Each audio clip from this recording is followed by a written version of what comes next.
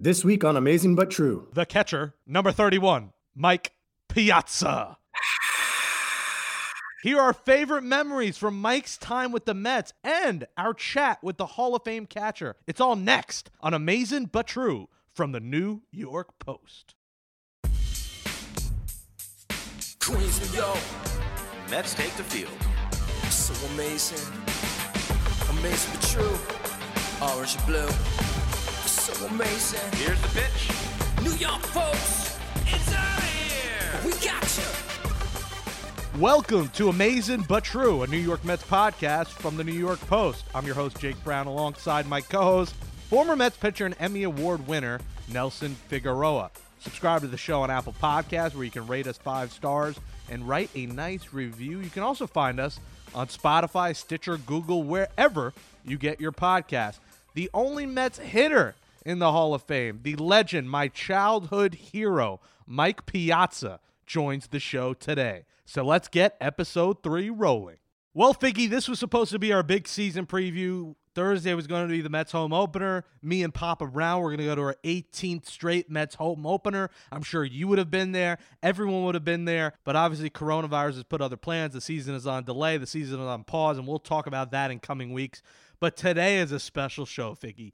We talk with a guy, my favorite Met of all time, my favorite athlete of all time. The reason I was a Mets fan beginning in 99 and starting in the 2000 season, my first full year, Mike Piazza, the legend, the greatest hitting catcher of all time and the greatest Met of all time, joins the show. And I know you could speak for me and you that we are very excited for this interview. Oh, without a doubt. And, that's one of the things that growing up, a Met fan, born in Brooklyn, and when they made that trade and brought in a superstar in the prime of his career, it changed the face of the franchise and it gave you hope as a Mets fan moving forward. I unfortunately had to put on a uniform of a different color and face him several times, but hey, all's well that ends well, and so excited to have a chance to talk with Mike today. And he didn't homer versus you, but he went 3 for 6, so he hit 500 versus you, which was around the league-wide average of what hitters hit against Nelson Figueroa in the big leagues, I think, in his time. Some of the moments that he had, Figgy, he had some classic moments, from the 9-11 homer to the 3-run homer to cap the 10-run inning, to the homer off Trevor Hoffman in 99, the walk-off in the bottom of the ninth, to the Clemens Piazza bat situation. There are countless Mike Piazza memories with the Mets. He's the only hitter from the Mets that is in the Hall of Fame with a Mets cap on. I salute you, Mike Piazza, for making me a Mets fan, for all the memories of my childhood, things that I forgot from last week. I remember random moments of your time with the Mets. So every Met fan I could speak for appreciates you and everything that you did in the community after 9/11 and the tragedy. And Figgy, we're both New Yorkers, and we could attest to just how important of an athlete he was and how important of an icon he was to not just the Mets, but to baseball and to New York in general. If you're a New Yorker, you loved and appreciated the Mike Piazza era. To have that burden placed on you just to play baseball in New York is a difficult task, but then to be told, hey, this franchise rides on your shoulders, everyone in the city seeing him and realizing this is the guy who's going to carry us to the promised land. This is a guy who there's so many high expectations, and he did it so gracefully, and that was one thing that I took away from the Piazza era, is that he never backed down from a challenge. Anytime there was a big moment, he seemed to rise to the occasion, and not a lot of players can do that and that kind of expectation. What he did mainly was he attracted all that attention, and it kind of let the team be themselves. You were able to get to the playoffs and get to the World Series without having a superstar player at every position and putting together a dream team. Mike Piazza was that guy that really was the straw that stirred the drink for many, many years. And I know he wouldn't do it, and we asked him about it, Figgy. I know he wouldn't be the backup, but man, I wish he was a part of that 2006 Mets team. Imagine if it was Carlos Delgado, Carlos Beltran, Mike Piazza, and everyone on that team, Pedro and Mike being teammates, and he'll talk about his relationship, or lack thereof, with Pedro, where they were rivals kind of, and they wanted to beat each other. They were the best of the best. And imagine if Mike was on that 06 team. I know there's Mets fans listening to this who are salivating, not only salivating from how bored they are during this quarantine and how thirsty they are right now. Everyone's dropping, like we say, thirst traps in this time, because everyone's, either by themselves or they're quarantining and chilling with their significant other. They know how salivating of a thought that was. If Piazza would have been part of the 99, the 2000, the 2001, and then the 2006 Mets, who knows? Maybe that Mets team doesn't get a curveball to Carlos Beltran. Maybe there is no Game 7. Maybe the New York Mets win the 2006 World Series with Mike Piazza. What if, Figgy? What if? Hey, one swing of the bat can change it all, and that's what Mike Piazza did each and every at bat. And Figgy has met Mike Piazza several times. I met him one time, and I met him at his book signing in Long Island back in my Hofstra days, around 2013 maybe, it might have been 2014. And I said one thing to him. I was nervous as hell, and I said to him, Mike, you made my childhood legendary. And now, Figgy, I get to say a little bit more to him as the Hall of Fame catcher, number 31, longtime Met, first-time guest, Mike Piazza joins the program next, right here on Amazing But True with the New York Post. And joining us now, it is the man of the hour, Baseball Hall of Famer, Mets Hall of Famer, the greatest hitting catcher of all time, the 62nd round pick by the Dodgers. Somehow this guy had over 1,000 players drafted before him and then went on and hit 396 homers as a catcher. 8 seasons with the Mets, 7 with the Dodgers. He has his book, Long Shot Out, which you can go get wherever you get books. I read it. It might be the last book I read in years. It shows you how much I read books. And Mike Piazza, my childhood hero, I will say, favorite all-time Met for a lot of people my age. Mike, we appreciate you during this troubling time in our country right now, taking a few minutes to chat with us. Oh, it's my pleasure. I mean, under the circumstances, we got to all talk it out. So it's good to talk some ball and among other things, but generally it's a challenging time, and just continuing to pray that things are turned around and we could eventually get back to regular life. And Mike, you are the manager of the Italian national baseball team. This has to hit home for you, being Italian, being from Italy, and, having family there and friends there and your team there. Have you talked to people back home? How is everyone doing? How is your family doing personally? Yeah, it's a very difficult situation, and I've been more or less living over there for about 3 years. I put my kids in school in Parma, which is one of the worst hit areas right as of today. They found out there was something like 115, I think, new cases in Parma. And we were talking a little bit before we started. It's just, people keep forgetting that Italy is an older country, and the infrastructure just was not prepared to handle this. Older buildings, older hospitals, a lot of the population smoked. So a lot of them have, those secondary conditions that make it worse. And it's a shame. It's really, really sad. And obviously life is just on hold there, and people don't know what to do. And it's very frustrating. And I will say that people are being strong and they're doing the best they can. But of course, this thing wears on you. And I just hope and pray that the weather gets better and that the virus does calm down. We flatten the curve and we get people back to, slowly back to life. Hey, Mike, it's Nelson Figueroa, and just wanted to say first off, how's your quarantine going down in Miami? Yeah, it's definitely challenging. I mean, I have 3 kids, 13, 10, and 6-year-old, and we're doing online lessons. Thank God we have the internet in a way, because, my daughters can talk to their teachers back in Italy, and my oldest daughter, 20, they're doing classes online, but because of the time change, she has to do it at like 3 in the morning, because that's 9 in Italy. So she's like, doing a full trooper. She gets up at 2 and then she watches the class and takes the notes, and then she goes back to bed. So, we all have to adapt. I'm really proud of them. I mean, we're doing the best we can. And obviously, it's we were talking before, the beach. I live in Miami Beach, and it's just crazy to go down the beach during the middle of the spring break and not see anybody. I mean, it's definitely eerie. But generally, people are staying pretty well behaved. I mean, obviously the stores are crowded and things like that, but it seems like the supplies are, the relieving as far as restocking the stores is going well. And generally people are trying to make the best of it. Well, the most important thing, Mike, is do you have stocked up toilet paper? I had to go to the bodega and get the kind that kind of makes your ass bleed. So essentially they were out of Charmin, but are you stocked up? Are you one of those toilet paper hoarders? Dude, I got to tell you something. That is the most bizarre. Like, I'm trying to figure out, like, I would grab, like, 2 boxes of protein bars before I grab extra toilet paper, Like, if there's going to be, if this thing is going to be, like, where we actually, like, toilet paper is not going to save your life. And I live in Europe now, so, like, you have to learn how to use a bidet over there. Exactly. You know what I'm saying? And we'll just leave it at that. Like, I'm sorry. I don't get the whole toilet paper thing. Like, what the heck? I mean, I don't know. Maybe it's a diet thing, and I guess we'll just leave it there, because we can unfortunately go down a bad road with this, I know there's no shortage for you, Mike, of wine, though. You are a big wine guy. Are you sipping on Sauvignon Blanc? What are you sipping on over there? Well, that's funny you said that because I started thinking, I just said, wait a minute, I'm just going to start going for it and start cracking into my deep collection. And some of the stuff is like 80s French, which basically is hitting its peak right now. So, yeah, that's a good point. I'm like going, you know what? It makes you reassess everything. And I'm like going, hey, I'm not going to, unfortunately, if something happens to me, I'm not going to let everyone else drink my wine. So I'm crushing all my my vintage bottles right now. I'm like, you know what? Now, no better time than the present to start cracking some vino. I picked up a couple bottles, I will say, to one of the few liquor stores that was open. It was deemed an essential business here in New York, and thank God for Cuomo and everyone for considering alcohol an essential business during these troubling times. We talked before we started, Mike, about you and your idea for baseball moving forward. Before we get into Mets and your incredible career, we don't know what's going to happen. Is it going to be a 100-game season? Is it going to be a half of a season? What is your proposal to baseball to try and change the season? How many games and your playoff system and all that? Okay, here's my proposal. And we talked, I don't want any nasty things on Twitter, like that's ridiculous. I don't want MLB to send out a hit squad on me because I'm shortening the playoffs. But I was just thinking of this because, and this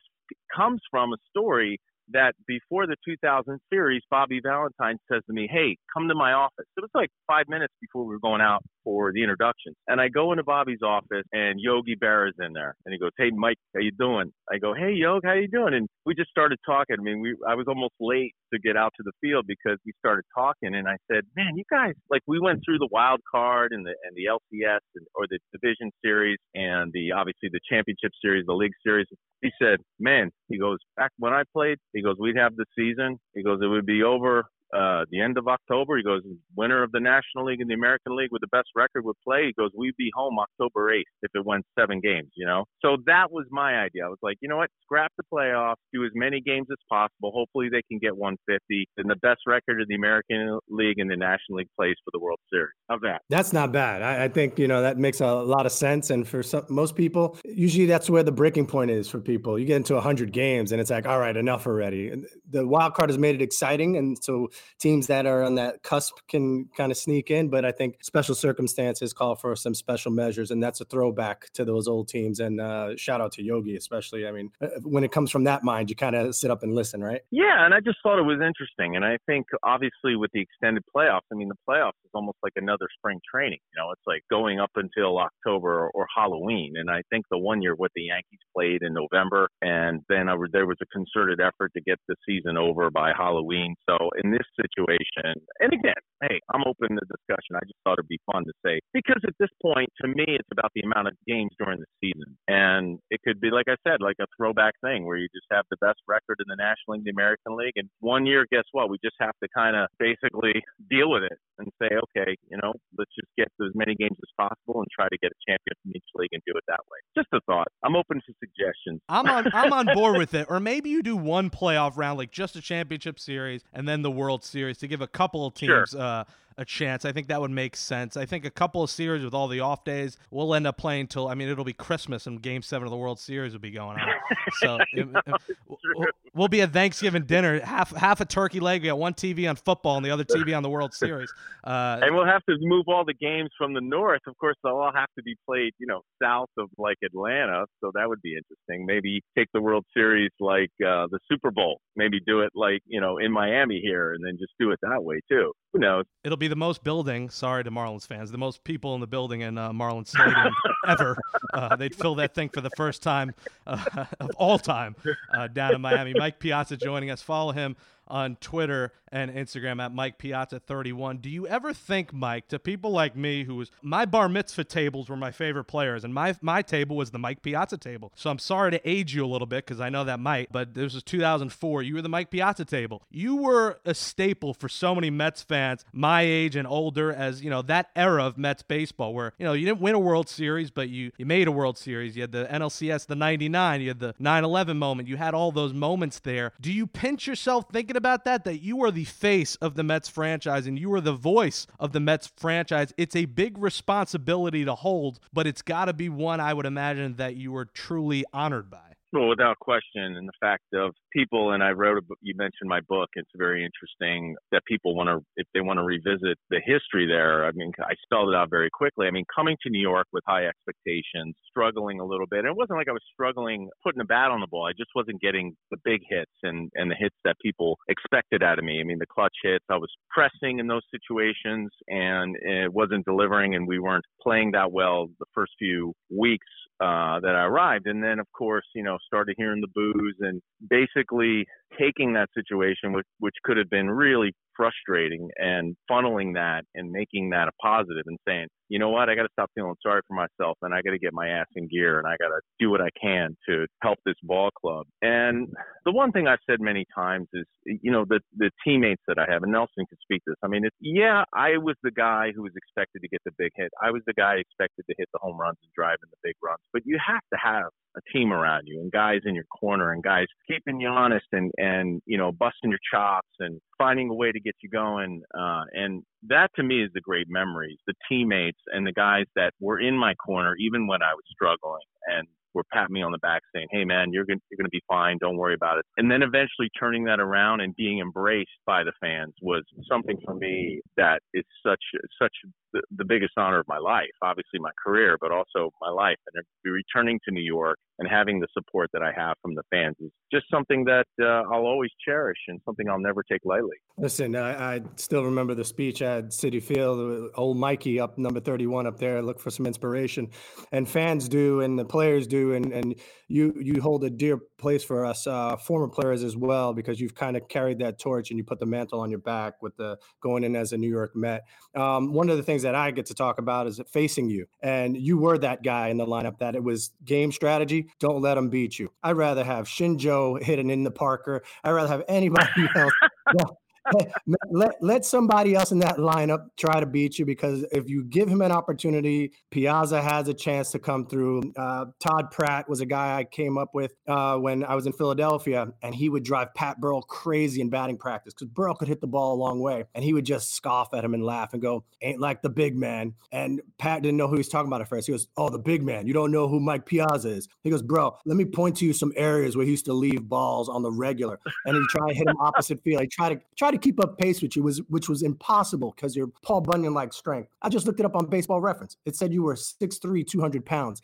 Yeah, when was that? In high school? There was no shot that you were 6'3", Yeah, that's true. No shot. But having said that, I want to say you're welcome, because the 3 for 6 and 2 RBIs off me hopefully put you over the edge for the Hall of Fame. And I'm just glad that I kept you in the yard. So I take that accomplishment with me in my career. Having to be the guy, Edgardo Alfonso actually gave you a shout out in our very first show. And he wanted to thank you. And he said he often thanked you for taking that pressure off of him. He didn't have to be the main guy in the lineup. And he could kind of be that sneaky guy that would really, spoil the day, because he was that opposite field hitter. They weren't shifting back then. But then all of a sudden, hey, to avoid Mikey, we got to give this guy something to hit. And he had a chance to come through. Well, you make a great point. And I felt the same way. It was definitely mutual between Fonzie and I. I mean, the home run where I hit the 3-run home run as a 10-run inning against the Braves, Fonzie had a great 2-strike hit against Terry Mulholland, and Mulholland with that hard cutter, coming down and in on your hand, and he threw it down over the plate, and Fonzie dribbled it into left field. And I remember when that ball went in the outfield and we ended up tying the game there, I said to myself, I got no pressure now. Now I'm like, the weight was off my back because we tied the game. Watching that and then getting into the box, I'm like, no, just stay loose and just put the barrel on it. And I was able to pull my hands in and hit a goat rope down the left field line and keep it fair. It had a little bit of the Carlton Fisk type of vibe, which was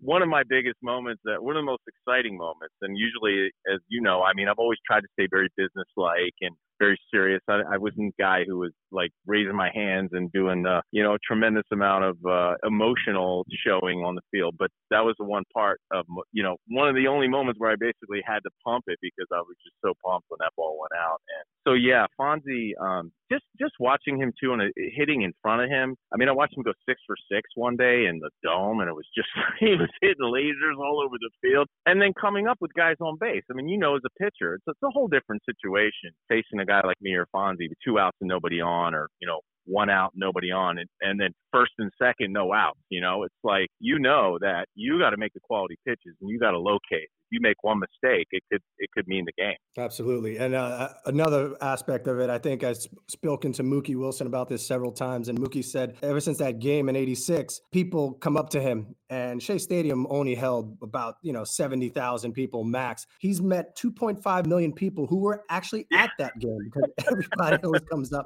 So that 9/11 home run, how many people have you met that tell you they were actually at that game? Well, many, and the ones that weren't there, were definitely there in spirit. So that's true. I mean, it's just something, again, that we've talked many times about, and it's really difficult for me to put it in perspective. And when people honor me and tell me how much that home run meant to them, and just that game in general, just being there in general, just being together is something you can't describe. I mean, it's as I said, I'm a man of faith, and I just thank God that I was in the right place at the right time, and I had people pulling for me, and I believed in myself, and I was able to execute a good swing under a situation that emotionally for everyone was just, it was terrorizing. It was just, we had so many, that spectrum, anger, pain, despair, frustration, what are we doing? Kind of looking at yourself saying, what is life all about? I mean, what is it a baseball game? Is it not a baseball game? So, to have everything fall in place and to see the love in the stadium and to have that memory, and at least having a small sort of sign of getting back to life and moving on, as difficult as it was, is definitely a memory which I can't describe. And we try to use for inspiration, and we hope that situation will help us pull together through this time and get us through this situation, and we can move on and be appreciative of what we have. And John Franco talked about that last week, how he still gets, goosebumps thinking about that. I know when we watch the highlights, you still have the hair on your skin go up when you see those highlights. And you talked about that June. See, I don't remember what I had for lunch yesterday. I don't remember the name of the last girl I went on a date with, but I remember June 30th, 2000, and the 10-run inning that you capped off with a 3-run homer. It was 8-1 that game, going to the bottom of the 8th. I was at a Chinese food place in Connecticut. It was 8-1. I'm listening on my Walkman. I remember this. It's crazy that I remember these things. And then I come home and I'm screaming because I wake my brother up. I wake my mom up. You have the comeback. That inning was magical. A game that I was at, I don't know if you remember this game, Mike, 2001 versus the Yankees. You hit a 2-run homer after Shinjo slid headfirst into first base and got hurt. Timo Perez had a pinch run for him. You came up and hit a homer that went into Kew Gardens. Like, it went way over the bleachers. It was into another area code, and that was another special moment that you had in your career. Did it feel weird after all those memories with the Mets when it was time to go, when you were a free agent? What was going through your head at that time of, I want to be back, but I think it's time for the next step. I don't know if I'm still going to catch, move to first base. There must have been 1,000 things going through your mind when, 2005 was over and the Mets time was over. That's a great point. It was a very difficult time, obviously, in my career and then in my life, because truth be told, I could have put some pressure on the Mets and said, look, I mean, I unfortunately had, Willie Randolph was the manager. And I like Willie. He's a really nice guy, but obviously I don't think he kind of saw me in his plans as a manager. And I just didn't feel like maybe he believed in me as much at that time that I can sort of contribute to the team, which is fine. Again, every manager is different. They all have their guys, and whatever the case may be, as a player, you have to live with it and you have to adapt. And so, but truth be told, I could have said, hey, I want to stay here and I want to be the backup to, I think they acquired Paul LaDuca. And I said, I'll be happy doing this and that. But I just knew it was going to be very uncomfortable, and I just didn't think it would be best for the team. So we kind of mutually agreed to say, look, it's just time to turn the page. And again, personally, playing 8 years in New York with everything that I went through, it takes its toll. It takes its toll on your body. It takes its toll on your emotions. So I just felt like we had a really nice mutual understanding that it was just time to move on. And I played a year in San Diego, and it was a great year. I had a lot of fun. I was living on the beach. Kind of like my flashback days to the Dodgers. Living in Manhattan Beach. I'm living in Berg Rock, and great team. We had Trevor Hoffman and Brian Giles and these guys, and it was just a lot of fun. I mean, I played with Vinny Castilla and guys that I've always played against. So as much as it was heartbreaking to leave the team, it was a really fun situation to play in San Diego that year, and it was just something that you have to try to find a positive out of a negative. And that's the story of my life, it's the story of my career. So I try to tell that to people when I speak. So true. And I think that's one of the things that I always look for in inspiration. I mean, as a 30th rounder, just getting to the major leagues was a very difficult task. Staying in the major leagues proved to be even more difficult. For you to go on and achieve the success you did was unrivaled. I'd just like to think of when you hit that home run against Pedro, first home run against Pedro, when you came back in a San Diego uniform. Everybody always talks about you. Everybody always talks about you and the pitcher that you face, and you talk about Clemens. Was there something with you and Pedro? Because there's always been, I think, something for Pedro to always want to beat the best. To be the best, you want to beat the best. And he kind of wanted to get after you a little bit. True. I mean, Pedro and I have a long history. I mean, I caught Pedro Martinez before he even came to the United States. When I had first signed with the Dodgers, I went down to Campo Las Palmas in the Dominican Republic, which is just outside of Santo Domingo, for the off season down there to get which was their winter league, to get some experience behind the plate because I had never caught before. So Tommy said, you know what? He called Ralph Avila, who was the Dominican director for the Dodgers and their scout at the time, said, I want Mike to get down there and catch a little bit. So it was an amazing experience for me going down there, learning Spanish, knowing how to, communicate with the Latin pitchers and the Dominican guys. But one day there's like, oh, this little guy is going to throw. And I'm like looking at this dude and I'm like going, who is this guy? I mean, he's a little, he's not very tall. And then he got on the mound and started throwing. And I was like, what the hell? I couldn't believe how hard he threw for a little dude. And then, of course, the Dodgers then brought him to the States. He was fast-tracked. I played with him in Bakersfield for a few months, and then they moved him right up to AAA.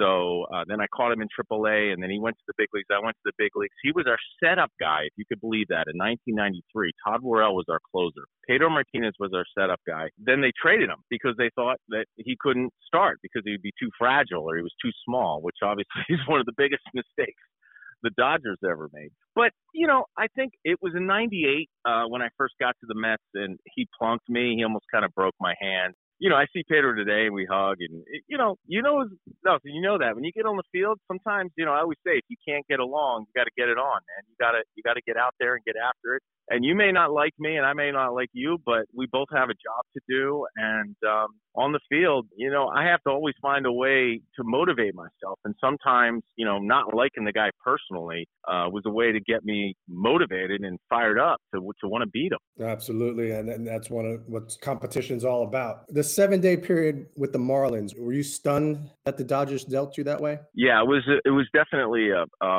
one of the more bizarre moments, I think, in baseball in general. And again, I had a contract issue with the Dodgers. We weren't getting an extension. The sentiment was turning very negative very quickly. And I was just banking on the fact that they couldn't trade me or they couldn't get value for me. But then, of course, the Marlins, who had won the World Series the year before, were basically dismantling a World Series team, a World Series champion. So the Dodgers felt like they could obviously get value or at least show to the fans, well, we got 4 for Mike, and it is what it is. And I was in Florida for about 10 days. I played for Jim Leland, who's an amazing guy, an amazing manager, and he fired me up too. He was like, Mike, I don't know what's going on, but you deserve your money. You're going to get your money. Just hang in there, and we'll get you out of here as soon as possible. And so, as I mentioned, going through that difficult time, getting traded from the Dodgers and going to the Marlins was something that I was starting to think about. Did I make a mistake? Do I need to go back to LA? But then at the end of the day, I said, you know what? I got to be open for this challenge. And the people that helped me in that tough time, I'll never definitely forget. One of the guys that we talked to when we were preparing for today's show, I reached out to Preston Wilson himself to see if he had any funny stories. And one thing that he said was he was always told he was untouchable. As stepson of Mookie Wilson coming up, he was a bright star in the game. And then they told him, we were offered Mike Piazza and they want you in the trade. And all of a sudden he realized he was very, very expendable when he had a chance to get Mike Piazza at the prime of his career. So Preston wanted to say hello and talk about that memory of how quickly things changed for you when you went from the Marlins to the Mets. And, a lot of times prospects are hyped up and thrown into these trades, and then you have a proven commodity like yourself, and that's where you got to kind of rely heavily is go for the proven commodity. And hey, if the prospects pan out, good for them, but they got Mike Piazza, future Hall of Famer in that deal. Yeah, and you mentioned I love Preston, and he actually had a really nice career with the Marlins. He played really well. He played well against us. That time from 98, 99, we were trying to obviously win the division and get to the World Series, and the Marlins were one of the main thorns in our side. pride because they had gotten these young players like Preston, Derek Lee, guys that are really outstanding players. So when we played them in September, we were like, oh boy, this is not going to be easy. But yeah, I mean, I tell people all the time, unless it's in writing, I don't really believe anything unless it's written down and signed to. So when someone tells you, like, they had to joke in hockey. I mean, I'm close with some hockey guys going, if you want to get traded, buy a house in the city you're playing in. That's the kiss of death. So I tell players all the time, it is a business. You have to understand that you're a commodity, and unfortunately relationships sometimes are strained. But as I said, if you always maintain a positive attitude and look as situations as a new adventure and a challenge, and your attitude is positive, you can get through it. You really can. So apparently you would play air guitars and you would play air drums, and John Franco said this to Figgy. You would do this on the plane ride with your headphones on. So we actually got a voicemail from someone who makes the beat for our song. So I want you to listen in and react to this voicemail. Okay. Hey, Jake. It's Static, the co-composer of your theme song. So I know you got Mr. Mike Piazza on, and I do have a funny, cool, nice story about him. Mind you, I'm a musician who knows nothing about sports. I used to work in a music store called Victor's House of Music in Paramus, New Jersey in the early 2000s, late 90s. And this really cool, nice guy came to our guitar department, had amazing taste in guitars, picked out some cool guitars, bought great guitars, and we were just like, wow, what a hell of a guy. Until someone in the office came running out and was like, do you realize who's in your guitar department? Like, that's the catcher from the Mets. That's Mike Piazza. We're like, okay, he likes cool guitars. So from that point on, he came to the store often. I feel like he might have liked us because we never talked baseball, but we always talked guitars. Anyway, hope you're well, Mike. Can you recall the memories from this guitar shop, Mike? Absolutely. And I remember the guitars I bought. I bought a Les Paul Jr. I bought a Paul Reed Smith bass, and I think I bought a Strat there as well. And the funny thing about it is, usually my guitars I end up gifting to friends of mine. Like, if you play guitar, you want to be my friend, because I'll try to play guitar and then I'll say, you know what, I suck. I can't play guitar. I mean, I keep a couple around just to do some riffs on, and I have a Marshall stack just to kind of get that grind and that distortion tone and stuff, but I can't play at all. I play more drums. So on my Instagram, you'll see I play drums, and I got some lessons from really good drummers when I was with the Dodgers. So I could kind of get myself around drum kit more than a guitar, but I love music. And so, yeah, I mean, for me, it's just as much as I can play, I still like to plug it in and hear that crunch, and hear that tone. And I could fake a few songs, for fun. But to me, my love of music has been something I've always enjoyed. So if you weren't a big league catcher, you would not have been the drummer in the Red Hot Chili Peppers, is what you're telling me. Well, I don't know about the Chili Peppers, because Chad Smith's a really good drummer. I don't know if I have. He's really funky. He's got some really nice grooves. I probably could have cut it with like a band that didn't have a lot of musical talent, and as a band, some guys are, it's crazy. Music is like baseball in a way, but maybe Nelson will tell you this. I mean, you've seen guys with a tremendous amount of talent that never made it. And then you see guys that don't have a lot of talent, that have charisma, or they have that rock star attitude, and they just have this persona that people gravitate towards. So those are the guys. And again, that's life. Unfortunately, you're given tools and you have to refine them as best you can. But I tell people all the time, it's like, life is not fair. Just because you have the talent doesn't mean you're going to make it. Just because you can play doesn't mean you're going to make it. You have to have everything come together, or at least a lot of things come together. So, but in the meantime, I have it as a hobby. It's a lot of fun for me. And as my kids know when I sing in the car, that I love music, even though it's can almost break the windows in there. But, we do the best we can. It's all about fun. We won't ask you to sing Imagine, like that viral video that, a lot of people were hating on. I don't know if you saw that. I did. I don't like to make fun of people but that was horrible. I was like, oh boy. For effort. Yeah. For effort. Yeah. No, that's the best thing about the internet is you can turn it off. You can say, okay, enough. Without a doubt. That rock star mentality, of course, is what helped you thrive throughout your career and perform under pressure in those biggest moments in front of big crowds. That's just having that greatest set of all time for yourself. Everybody kind of refers to you as the greatest offensive catcher. Does that bother you? Because, or do you take offense to the offensive catcher thing? And who would be the one pitcher you would have loved to have caught? Do I take offense? No, I don't take offense, but I tell people all the time, I mean, I'll be the first to say that as a catcher, when you go out and you catch 130 games a year and you're expected to hit 35 and 100 RBIs, 35 home runs, and you're going to have those aches and pains, and you may not be the most prolific catcher defensively.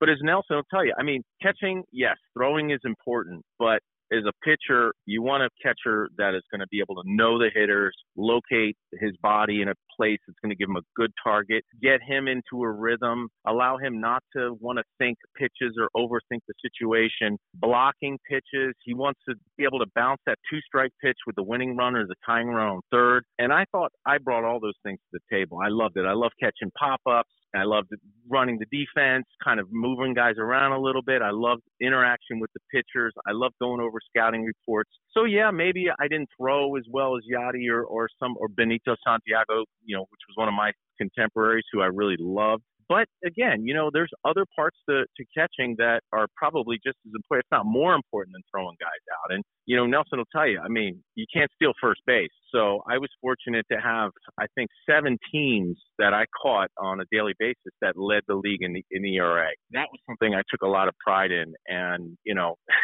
Tom Candiotti, I told the story in my Hall of Fame speech. He's a knuckleballer my rookie year at the Dodgers, and he said, "Hey, dude, I don't care if you ever throw a guy out." He goes, "Go out and hit me a 3-run home run." I'll tell you what, I played in a few All-Star games, so I caught the Smoltzes and the Glavins and the Maddoxes and Randy Johnson and Curt Schillings and Pedros. And, I mean, look, I caught a bunch of Hall of Famers. So could I break it down to one? I don't really think so. This sounds weird. I hope this doesn't sound too like, oh, shucks, man. But I really enjoyed getting a guy who wasn't the Hall of Famer through a tough inning or a tough game. I mean, I caught this kid, you made Clay Hensley, and I caught him with San Diego, and he's still relatively young. He had bases loaded and no outs, and I said, dude, here's the deal. I said, in this league, it's not what you could put on a pitch, it's what you can take off a pitch. I said, so you have to have confidence in your off speed. And I said, right here, we're going to contain the damage. I said, if we get a ground ball or if we get one run I said, be realistic. You're not going to strike out the side in the major leagues with bases loaded, no out. I go, let's try to get one run across and get out of this inning with very low damage. Well, what happens? He throws a really soft slider, takes some guy, pops it up, next pitch, sinker, double play, no run. So those situations stick out in my mind. And I know it sounds a little like, okay, not as exciting as catching a Hall of Famer, but that was the part of my job I enjoyed the most. I thank you for it because I was one of those guys that needed that kind of guidance. Mike, thank you so much. Mike, today. Really appreciate the time, and make sure you check out his book, Long Shot. And, I know you're in the business of car dealing in Philly, so let's hope everything picks back up here. You got Italy World Baseball Classic next year. Yeah. And Mike, we'll hopefully check with you, and we'll see you at Citi Field hopefully at some point this summer. Once this pandemic is over and people are back in the seats, we hope to see you at the game and talk to you later in the year. Thanks, guys. God bless, man. I really enjoyed it. Take care, okay? And that's a wrap for episode 3 of Amazing But True, our New York Mets podcast from the New York Post. Thanks to you, Jake, for producing the show. Subscribe to the show on Apple Podcasts, Spotify, Stitcher, or wherever you get your podcasts. If using Apple, rate us 5 stars and write a nice review. For my co-host Nelson Figueroa, I'm Jake Brown. Stay safe, stay inside, wash your hands, stay quarantined, and we'll talk to you all next Monday.